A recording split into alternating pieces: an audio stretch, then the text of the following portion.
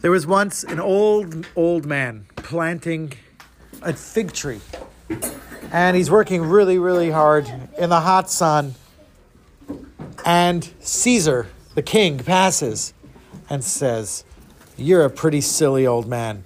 Why are you wasting your time planting a fig tree? By the time the fruit grow, you will be dead." And the old man says, "Excuse me, king. I'm not planting it for myself. I'm planting it for my children. The only reason I got to eat figs is because somebody planted the figs for me. And, king, maybe God will bless me with a long life. And I will live to actually enjoy these fruit. Who knows? Maybe I won't die in the next few years. Maybe I'll have a long life." And the king says, "Wow, you're impressive. And now, if you happen to live long enough to enjoy the fruit, I would like you to please come to my palace in Antioch and bring me some of the figs. And I will be so grateful for that." Now, many, many years pass. The old man is still alive. He's very old. And he lives long enough to not only see his grandchildren, his great-grandchildren, he gets to enjoy the fruit with them. And the first fruit grow, he takes off the fruit, puts it in a basket, and he starts to travel towards Antioch to meet Cesar. And along the way, he stops in an inn, and the guy's like, the innkeeper is, "Where are you going?" He said, "I'm going to bring figs to the king." He says, "Okay, I don't know why he wants your figs." He's like, "Listen, I saw him about 30, 40 years ago." He's like, when was that? How old were you then? He's like, "Oh man, I may have been 80 or 70. I don't remember. It was a long time ago." And he goes to the king. And the king is so impressed, so excited to meet this old man who's still alive, who was planting figs for his children, and he got to enjoy it. He fills up the basket with gold coins. And he says, "Here's a gift for you. Thank you." Now, on his way home, he passes the inn, and the innkeeper says, Wait. How do you have a basket filled with gold coins?" He said, "What do you mean? I brought it to the king, and the king gave me gold." So the innkeeper says, Wait. You brought a basket of figs? I'm going to bring a crate filled with figs for the king.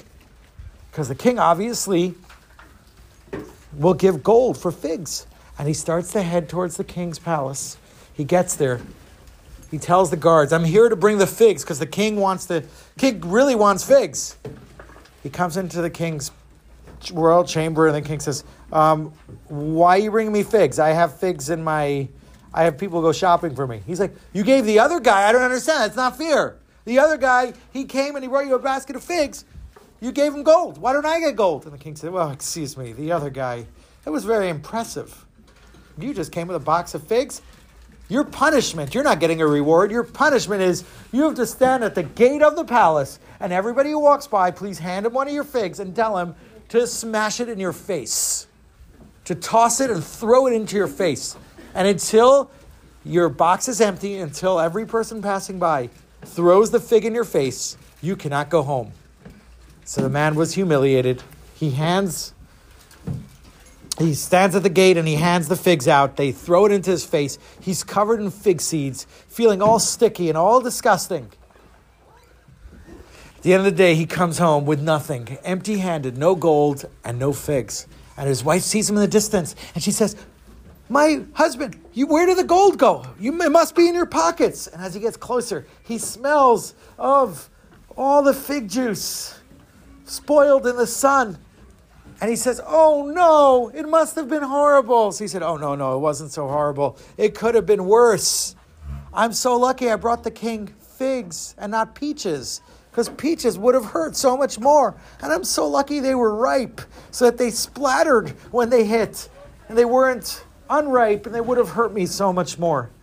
Now, this story, this midrash is from the Midrash to teach us how sometimes the things we have to be grateful because they've come from people before us who've invested so much time and energy. And we get to keep investing into the future. And that's our story for Tu B'Shvat.